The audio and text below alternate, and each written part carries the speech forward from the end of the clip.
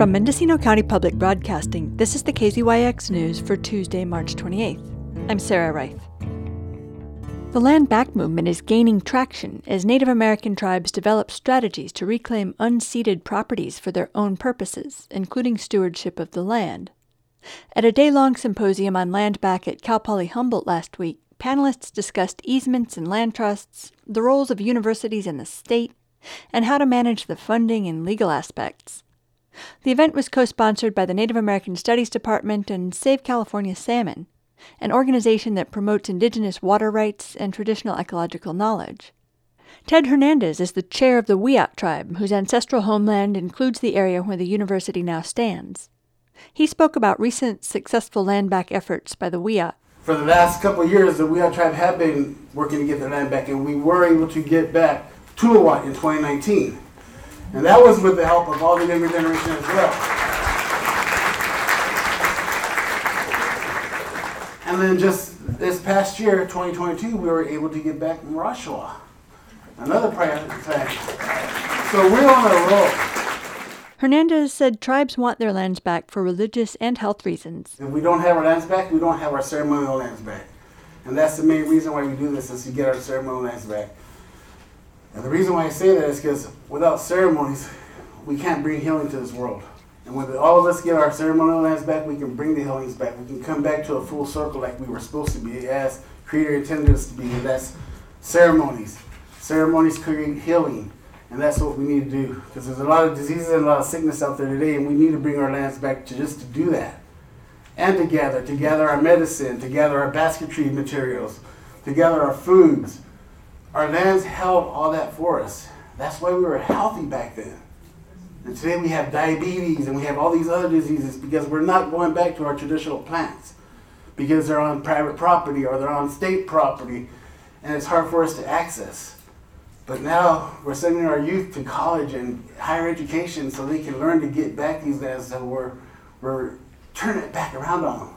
Dr. Cutcha Risling-Baldy is the chair of the Native American Studies Department at Cal Poly Humboldt. She addressed the standing room only crowd with some introductory remarks about her thoughts on the topic at hand. The work that we do as Native peoples is always to be thinking forward. We sometimes say 7 generations forward. And I think in the context of land back, we're really thinking about our future generations. We're thinking about the way that we want the world to be and the way that we can work together to make the world rebalanced in a way that we've always talked about the world where we lived. I did an interview one time with a reporter about land back, and they asked me, when do you think the land back movement began?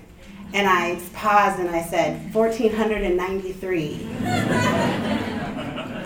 I just think as long as we've been having to deal with this invasion of settler colonialism, we've been thinking about how are we going to rebuild the futures that we know need to happen here in these spaces.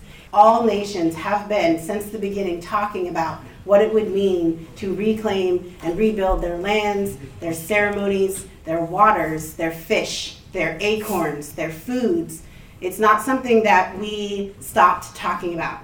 A long day of talks was followed by a dams out party in nearby Eureka to celebrate the beginning of work to remove the Klamath dams, which tribes have demanded for decades. Baldy views dams as a significant part of a colonial system that degrades the environment and oppresses Native people. When they first started doing the scientific sort of like studies about what they thought was going to happen when dams got taken down, it came from a really big place of fear, as if the dams had always been there.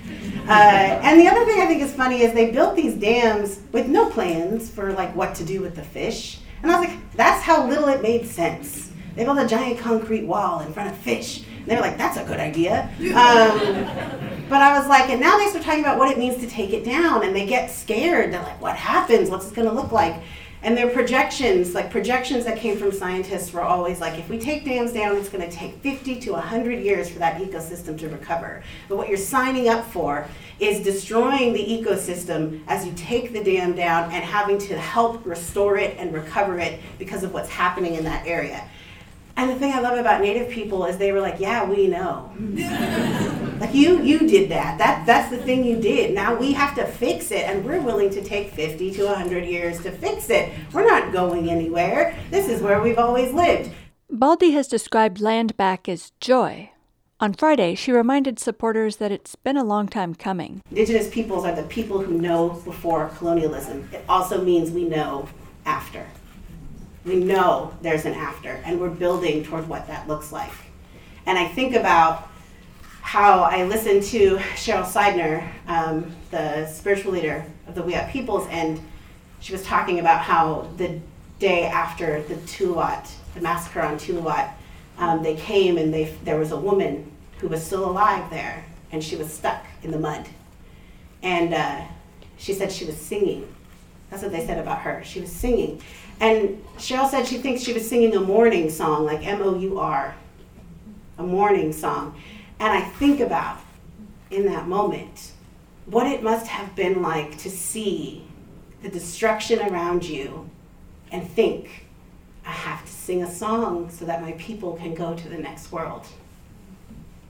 And that's, I think, what we're doing. We're building that together. We're building a song for the future. For KZYX News, I'm Sarah Reith. For all our local news with photos and more, visit kzyx.org. You can also subscribe to the KZYX News podcast, wherever you get your podcasts.